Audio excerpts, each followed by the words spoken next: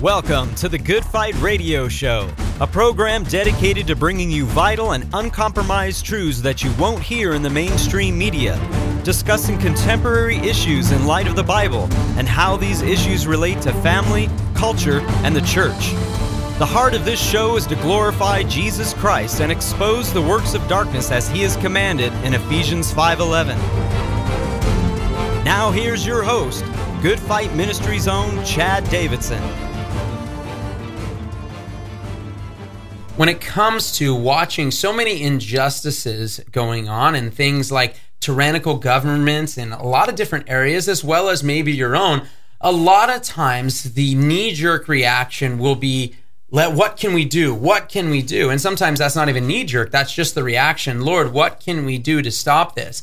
And for a lot of people, they may be confused on the topic. They may not know, well, who should we align ourselves with? Who should we link arms with and be tied to or yoked together with in order to fight against this tyranny? And to discuss that with me today, whether or not we should team up with believers, non-believers, and so forth, and to what end do we go after fighting against tyrannical governments, is the president and founder of Good Fight Ministries and pastor of Blessed Hope Chapel in Simi Valley, California, Pastor Joe Schimmel. Great to be here, brother. Yeah, well, you know what? I'm excited because this is the topic that comes up all the time. It is a topic that typically, whether it's emails, whether it's questions, whether it's during lives, whatever it may be, it seems as though this topic is always at hand, especially, when you were sitting around and more people are having mandates come up. We have friends in Australia, very locked down, even New Zealand as well. And I'm not sure where you're watching this from, but I know that there are different levels to where people are being mandated to do certain things that may be against their will. And so these questions come up a lot. And I know even at our home fellowship at Blessed Hope Chapel in Simi Valley, California, we have these questions coming up. So I think it's important, hopefully to have some pastoral care from you for these guys, because this is an important topic. Absolutely. It's determining a lot of the direction of the professing church, because leaders are very important. And when they lead, Jesus said, if you follow the blind and they go into the ditch, you're going to fall in the ditch with them. So if leaders are blind, and we have a lot of blind leaders because they're not using the lamp of God's word. They're going by the flesh often. They're going by communications from the demonic spirit world. Their eschatology is spiritually bankrupt oftentimes, and they're leading people away from what the Great Commission, the design of the Great Commission and preaching the gospel, into a fantasy of a Christian utopia on earth. And that's something that is not what Jesus taught. Jesus comes back and he brings the kingdom in, and we're being taught and told, many are being told this utopian lie in a Christian form of it, that we can actually, the church can usher in the kingdom of God on earth, where the world will become Christianized and everybody will be obeying the Lord, and the Lord will come back and he'll see this nice present, presented to him with a bow. Hey, look what we did, Jesus, how we saved the world, and now you can come back and reign. And that's not how when you read Revelation chapter 19, and Jesus comes back on his white horse with the armies of heaven. Why does he have armies with him? Because he's going to battle and whoop the Antichrist, the false prophet, his armies. Babylon was just destroyed, with which Christians are called out of her. Revelation chapter 18, 4 and 5. Come out of my people lest you partake of her sins and of her plagues, because he's going to destroy Babylon, mystery Babylon, which I believe is what a lot of this is part of. Not only the commercial aspect, but more of the spiritual aspect. And then he's going to defeat the Antichrist at Armageddon. It's very clear in Scripture, but many of these guys are preterists, or they just twist the book of Revelation and say, no, actually, we're going to take everything over. We're going to take the seven mountains that are described as Babylon. We're going to take that over. Some of them interpret the seven mountains, which I don't want to bear our lead, because I know some of that's coming up, but just kind of the bigger picture, this is at its core, when you're not to add or take Revelation, it's taken away a lot of the book of Revelation to posit man's selfish, hey, we're going to take over, we're going to rule the earth. And it's Jesus. He's the Savior. He saved us on the cross from our sins. He's going to save us from world tyranny at his second coming. In the meantime, we occupy till he comes, and we preach the gospel, and we stand prophetically against the state and fearlessly and stand against the evils of the world. And I'm sure we'll talk about different ways scripturally to address those things from a biblical New Testament perspective. Yeah, and one of the things we wanted to talk about is a practical way of understanding Scripture in light of what's going on around us. And I think that's one of the more important things that will hopefully help out in getting through to you and through just one with another sharing, because I think that's really, really important. So many people are very confused about where they should stand on these issues and who they should line themselves with. But one thing that I think shouldn't be confusing is the first question that we're going to answer. And we're going to answer that juxtaposed to the way that one man, Pastor Greg Locke, gave his answer concerning specifically whether or not, I guess you could say, the person he's on there admits when he asks the question, you guys are going to get to hear it, he admits that he doesn't believe the same way he does, and he starts going into different faiths and so forth. And so I'm going to let him give his answer right here so you guys can check it out as to whether or not, when it comes to fighting against tyrannical governments and so forth, whether or not we should be teaming up with those outside the faith. And I also want you to pay attention to something as well, because what we're talking about is a deception. Remember what 2 Thessalonians talks about, that great falling away, what Jesus talked about, the great falling away over and over again. And so I want to bring out deception, because that is a huge part of what happens in the end times. And who are those who are deceived? I think we need to find that out. So let's listen to the answer that Greg Locke gave. So now I have a broader perspective, or not broader, but perhaps not as a biblical perspective as you do on the Bible. But whatever it is, I do believe, I see non-Christians, I see Jews, I see Hindus, I see Muslims all around the world being oppressed and being tyrannically oppressed of taking the vaccine or going through these hardships and all this too. Is there opportunity for them to wake up, to fight against, if they're fighting against this new world order agenda, the satanic agenda? They're aware of it from their religious perspective. Is there an order for them to be part of the solution rather than being part of the problem? Absolutely. I think so. I tell people all the time, look, the parts of the Bible that you really believe are the parts of the Bible that you really behave. And so even if they're Islamic or if they're Roman Catholic or if they're Jews, if they really believe the text that's been given to them, okay? I happen to believe Jesus Christ is the one and only way to heaven. He died, was buried, rose again. I believe the gospel, okay? John 14:6, I'm the way, the truth, and the life. But if people really believe the text of what they've been taught, then they're going to push back. And they're going to stand up and be like, look, this is nonsense. Because across the board, denominationally or religiously, however you want to look at it, all of us know that there's a great delusion coming. Okay, everybody knows that there's a reason they're trying to take away our religious rights and our opportunities to gather. So be they Muslim, be they Christian, be they Jew, they need to get a gutful of it and stand up and say, no, we're going to believe what our text says. And not one of those texts tells them to simply be sheepish and obey a tyrannical, buck-wild, demon-possessed government. Not a one of them. Okay, all of them would know, rise up. Because if you really believe in God, each and every one of those religions, I may have my discrepancies and great disagreements, but the unifying thing around all of them is they all teach some level or some form of faith. And so you either have faith or you have fear, but you do not have both.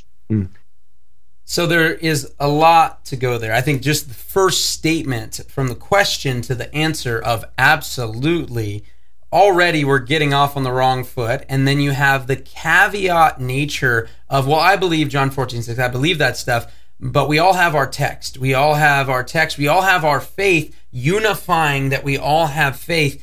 I think there's a lot of dangerous statements made there. So yeah, you remember in Acts chapter 17? Is that where Paul joins with the Epicureans and the Stoics, and then he gets the Hellenists together and the Essenes and all these different groups, and he says, let's all sing Kumbaya together and let's march against Rome and let's just overthrow Nero. I mean, do we see that in Scripture anywhere where we're to unite with, in the New Testament, biblical teaching? We're supposed to preach the gospel to the ends of the earth, to the lost, so we can win them to Christ, yet we're warned in 2 Corinthians chapter 6, verses 14 through 17, not to be unevenly yoked together with unbelievers. And one reason you're not to is he says, what fellowship does light have with darkness? You know, what fellowship does Christ have with Belial? What fellowship does the temple of God have with the temple of demons? And right now we're seeing an awful lot of people join together, whether it's with regard to dealing with, the mask mandate, or it's dealing with vaccinations, with New Agers who serve different gods. Yeah, and I think one of the big things there when we're watching that answer and how dangerous, I mean, this is a guy who has grown with a huge following. Pastor Greg Locke, I don't believe he actually meets the qualifications of a pastor anymore for a number of reasons. And we actually he teaches easy believism, by the way, and we're not going to even face the tribulation, anything like that. You know? Yeah, it's really interesting not facing the tribulation, but pushing this, and pushing these ideas. And maybe he thinks that because of the power and the strength of fighting this way, it's really interesting, but it also is very sad. This is a man who did leave his wife for his secretary, and never gave a reasoning with having any biblical grounds. And in fact, there were pictures of his car outside of the woman who was his secretary's house, and it wasn't only after those pictures were posted that he then confessed to his church that he was in love with his secretary, who he also had married previously. You mean in as lust well. with his secretary? Let's be straight, right? No, yeah, and it is a heartbreaking thing because he's made a lot of videos and he's a good speaker and he's quick-witted and all these things. And so when people hear those things, it's a Proverbs 18:17 situation where the first to plead his case does seem right. He seems like, well, maybe he's right on a lot of these things. And yeah, it does really stink that this is happening and so forth. But then when you really get down to the root of it and you find out that at his epistemology, at the very core of his belief is the fact that he can line up, and the guy talking there from that show is a New Ager himself, admits that he's not a believer. He mentions Hindus. He mentions Muslims.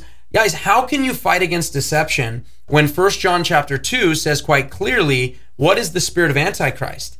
He who denies the Father and the Son. Yeah, well, he expressly mentions Islam there, where they deny the Father and the Son. They don't have the same God as us, and he tries to make it look like we all serve the same God. I mean, which is it of the tens of thousands of Hindu gods that he's thinking about when he says it's the same God, you know?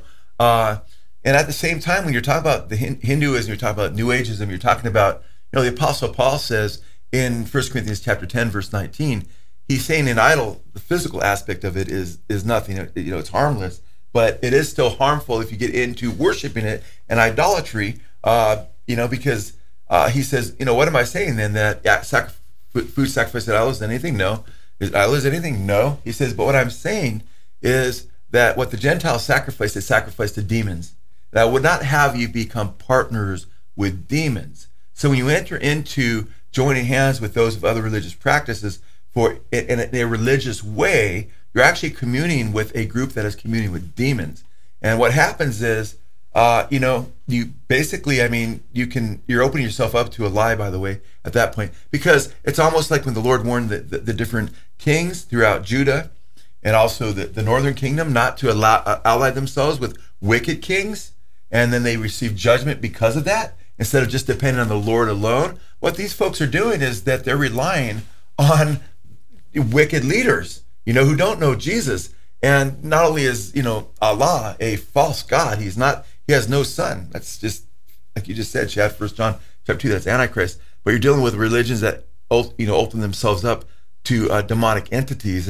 And this, Mr. Locke, first and foremost, he's disqualified scripturally. You're sleeping with, if you're cheating on your wife and you're with your secretary, I don't know how you continue in ministry at that point. So there's a lot of things that disqualify him, but it makes sense to me that if he doesn't ultimately really fear the Lord and he can walk like that, of course he's not led by the Spirit, he's led by the flesh, and obviously he's in the numbers, and he's open to making alliances with the wicked, and that's a big biblical no-no.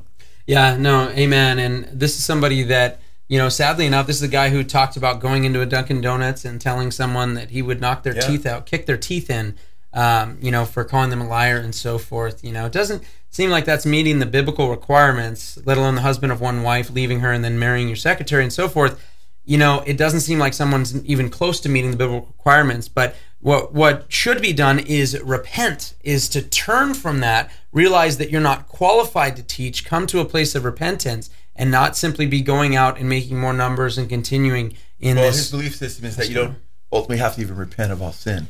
So I see all these doctrines lead to other false doctrines. It's kind of crazy. Yeah. Watch your life and your doctrine. In doing so, you'll save yourself and those who hear you.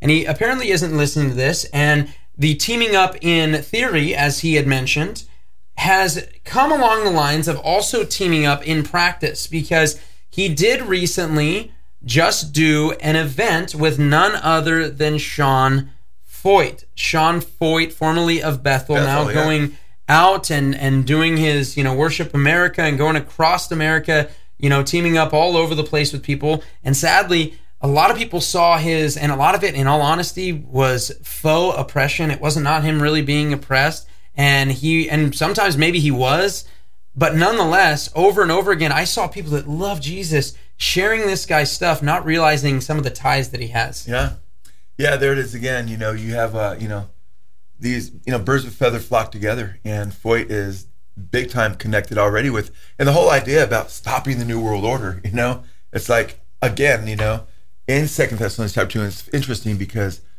he had even mentioned strong delusion in 2 Thessalonians chapter 2. But does he realize the context of the strong delusion there? It's because it's a judgment from God.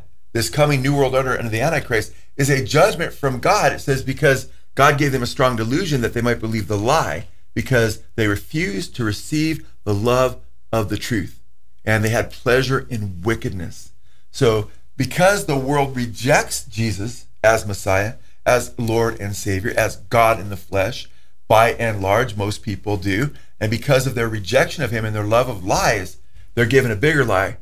God allows in his providence and his sovereignty the Antichrist and that whole thing to go down, because the judgment, he gives them a strong delusion that they might believe the lie. So what's interesting here is part of the big part of that delusion, and the resultant acceptance of that is systemically begins at the root of not loving truth. And here he is joining with a lot of people. Let's join with people that hate the truth, don't love Jesus, refuse to bow the knee to him, and let's fight this delusion that's coming upon them as a judgment. I mean, let's really look at the scripture and see what's going on here. Yeah, and then, doing these events with Sean Foyt. Sean Foyt coming out of Bethel. And Bethel, when we think of Bill Johnson, and we've done an entire 5-part series, now it's turned into a 6-part series answering some of their answers. Check that series out. It'll blow a lot of you guys away who haven't seen it. Really open up your eyes. Yeah, and when we already touched on that there, but it's interesting because Bill Johnson, and you've talked about already the 7 Mountain Mandate and so forth here already, but Bill Johnson actually wrote a book alongside of one of the architects of the 7 Mountain Mandate in Lance Wallnau, and that book was titled Invading Babylon. I know you got some interesting things you saw in that book. Yeah, there's a lot of Lance Wallnau is one of the leaders of the 7 Mountain Mandate, of course, which includes, taking over the military, taking over government, taking over business, education, arts, Hollywood, everything, as though Christians are going to rule it, as though, now how's that going to happen? Are you going to slaughter them? Are you going to slaughter all these people? Well, that's not what Jesus taught. You live by the sword, you die by the sword. If my kingdom was of this world, then my servants would fight. That's not us. Oh, they're all going to say, hey, let's let you Christian leaders take over Hollywood while we watch. Or is it they're all going to get converted and all going to bow down and follow Jesus? None of these things are in the Bible. None of these things are scriptural. But Lance Wallnau, he's the one who actually coined the term, the 7 mountains, and the 7 Mountain Mandate. And the idea isn't just to invade Babylon. Okay, we believe we're invading Babylon as far as preaching the gospel. And Christians are in Babylon until the very end. This is what's interesting. When you read the book of Revelation and you read about the end times, it's such a contrast to what these guys are saying. These guys are saying we're going to take over Babylon. Okay? And we'll get into the whole thing on the 7 Mountain Mandate, and we'll just do a whole in-depth thing on this sometime in the hopefully not too distant future with the leaders, what they say. I've got their books, and I'm just blown away by some of what these leaders say. But one of the leaders, and I'm not going to get in depth into it, but he literally says in his book, and he's spoken at Bethel, that we are going to take the 7 mountains that represent Babylon in the Revelation chapter 17, and the church is going to rule them. So the point is who are you then? Because when the Lord comes back, read Revelation 18 and 19, 17, 18, 19. He destroys Babylon when he comes back. It's being ruled by the wicked. That's why in chapter 18, verse 4, it says, come out of her, my people, lest you partake of her sins and her plagues. So it doesn't show Christians overtaking the 7 mountains of Babylon. So their idea about invading Babylon is actually taking over everything in the world, which is the dominion mandate. It's called kingdom dominionism, kingdom now among the charismatics. Among the Calvinists, it's called Reconstructionism. Basically, it's very similar in a lot of ways, and it is ungodly, unbiblical, and satanic at its core because it throws out what Jesus revealed in the book of Revelation. It puts man's views and thoughts and desires in God's place. And, you mentioned specifically how are they going to take these mountains. And in our video, Bethel Rediscovered, we actually looked at exactly what they had to say, and then we examined it. And we're going to play a little clip here that was also used in that video of Chris Valentin actually describing them practicing the Seven Mountain Mandate. The mountains, there's I think that whole teaching, which began exactly as you articulated so well, it's like get involved in culture. Yeah, it was. Yeah. And when I've heard a lot of the mountain taking, let's take this mountain, and let's dominate this mountain, and but the context in the teachings that I've heard and that I've taught has always been that mountain that the demonic world, the principality mentioned in Ephesians 2, Ephesians 6, and that Daniel dealt with in Daniel 10, that Persian demonic prince, he's ruling that mountain, and we're like, take him down from that mountain. It's not about take over those humans. Right. It's like pull the let's dominate that mountain in the sense of pull that spirit down so people can have a sense of free will. Now, Joe, I know we went into that already in a previous video, and we're going to get a little more into that.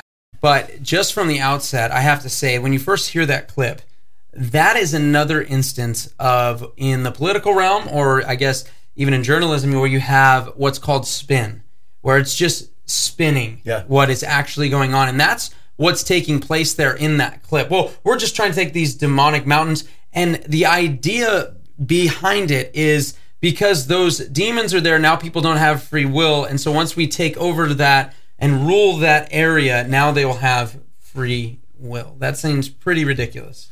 Yeah, well, the Calvinists, they have a struggle because people don't have free will, genuine free will, free moral agency or libertarian free will.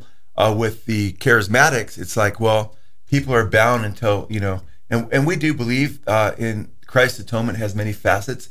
We emphasize the substitutionary aspect of his atonement, but we also believe in Christus Victor, that he is victorious over the principalities and powers. But even though he gives us victory over the evil one, he mops it up in the end. Satan is still a roaring lion in 1 Peter chapter 5, as mentioned, seeking those to devour. And we're supposed to resist him steadfast in the faith. So while some of the millennialists and other people with their various views, Satan's bound right now, which is unbiblical.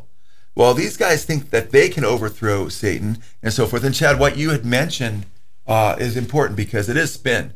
Because Valentin, who is a false prophet, by the way, we played some of his false prophecies here. We've also shown where Bill Johnson, the head of Bethel, has mentioned with Valentin that to be a prophet at Bethel, you have to make false prophecies to be considered a true prophet.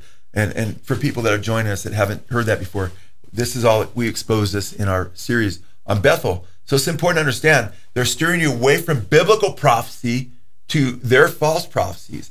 And their idea about, what we're doing is we're jettisoning these power structures, these spiritual entities, these principalities and powers.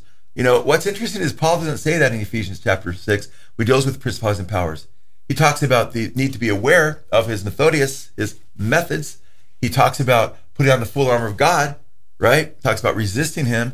He talks about taking the sword of the Spirit, and most of the armor is all defensive, right? So he's not talking about actually dispelling these principalities and powers and these so-called, these territorial spirits. And I'm not saying that there aren't spirits that have to do with territories. Biblically, it looks like there are, but what we're not taught is to expel these spirits. And by the way, the spin is, and you located it, Chad, you're right. It's, really, we're talking about getting rid of these spirits that are ruling these things. What happens when these spirits are gone? Who takes over? The church does. That's their viewpoint, is that we're going to rule men. So he can put a spin on and say, really, we're talking about dealing with the spirits. Well, how do you take power over these? Do the leaders, all of a sudden now these demons are gone and all these leaders become Christians? That's not what the Bible teaches. And by the way, you talk about a territorial spirit. Satan's whole territory, he goes to and fro throughout the earth, seeking whom he may devour, right? But it's interesting, he was in a specific place when John was banished to the Isle of Patmos. There in Revelation chapter 2, it's mentioned. And John was exiled there under the reign of Domitian on the Isle of Patmos in the 90s. It's interesting because Domitian was reigning in Thyatira and throughout the Roman Empire. And we do have a very interesting passage about this. If you want to try to take a principality down that's ruling, Jesus says to the church at Thyatira in chapter 2, I believe around verse 12 and 13, he says, "Unto the angel of the church of Thyatira, I know thy works, and where thou dwellest, where Satan's seat is." And Satan's seat, the Greek word there, seat, the Greek word is thronos. And most translations properly translate it throne because that's what it's speaking of, his seat of power. And he says, you dwell where Satan's seat is, and thou holdest fast my name and hast not denied my faith, even those days wherein Antipas was my faithful martyr who was slain among you, where Satan dwelleth. Twice he mentions that Satan is dwelling in Thyatira. And it's interesting. In what way is he dwelling? Well, there was a lot of worship of Zeus there. Right now, you can see the remnants. If you look up the temple in Thyatira, you can see the Acropolis and where the people in the town met, and across from it is this huge hillside, steep slope with the remnants of Zeus worship and the pagan temple. In fact, Berlin has the 40-foot statue of Zeus from that area because they worship Zeus. And Zeus and the pantheon of gods were false demonic entities. We know, like Justin Martyr, for instance, in 2nd century church father, he talks about how Zeus and the demons, or Zeus and his pantheon of gods, they were just representations from Satan and his demons. So we have this principality there. And by the way, emperor worship was really strong in Thyatira. And Domitian had a coin made with himself on one side and Zeus on the other. This is Satan and his emperor he's using and he's inspiring. Again, he banishes John from preaching the gospel, but God counters him. God's the ultimate chess player. And John, okay, you're writing the book of Revelation now. That's what I've got for you here. And he exposes this principality there. And by the way, Antiochus Epiphanes, who is a picture of the Antichrist. Prior to Jesus talking about the abomination of desolation, he prefigured the coming Antichrist. He smeared pig's blood on the inside of the temple, sacrificed a pig, abominated the temple, and he had a statue of Zeus made with his face on it. It's interesting because the future Antichrist, it will be the dragon will empower the beast, Revelation chapter 13. So this is all coming, but guess what Jesus doesn't say? He doesn't say, since we've located that where Satan is existing now get the church together and walk 17 times or 57 times or whatever around the temple and then you're going to just destroy Satan, or have a prayer vigil and then Satan will he'll be bound for 1,000 years because of your prayers. No, Satan's bound at the end of the tribulation by an angel, by the way. Doesn't have to be, it's not even the Lord that does it himself. And then he's destroyed later in the lake of fire after he's set free for a short time after the 1,000-year reign. So what's interesting about all this to me is that they're talking about taking over the earth, but they're talking about banishing these spirits and overcoming these spirits so they can have power. Well, the delusion is, for them, they're not going to banish these spirits. They're not all going to go bye-bye till Jesus comes back, right? So when they are getting their seats of power, if these Christian leaders can get seats of power, it's going to be in concert with other religions, like we saw with the other false teacher you had just mentioned, who is mentioning, well, we're going to hook arms with the Hindus and the Muslims and we're going to fight tyranny together. Well, guess what? When all the world comes together and they fight tyranny, guess who they're really fighting against ultimately? They're going to be uniting with, it's going to be the spirit of Babylon, mystery Babylon. They're going to join that movement. If they're reigning on those mountains of Babylon, those that they're persecuting, that's Christians who are holding fast to the word of God. That's where all this is going.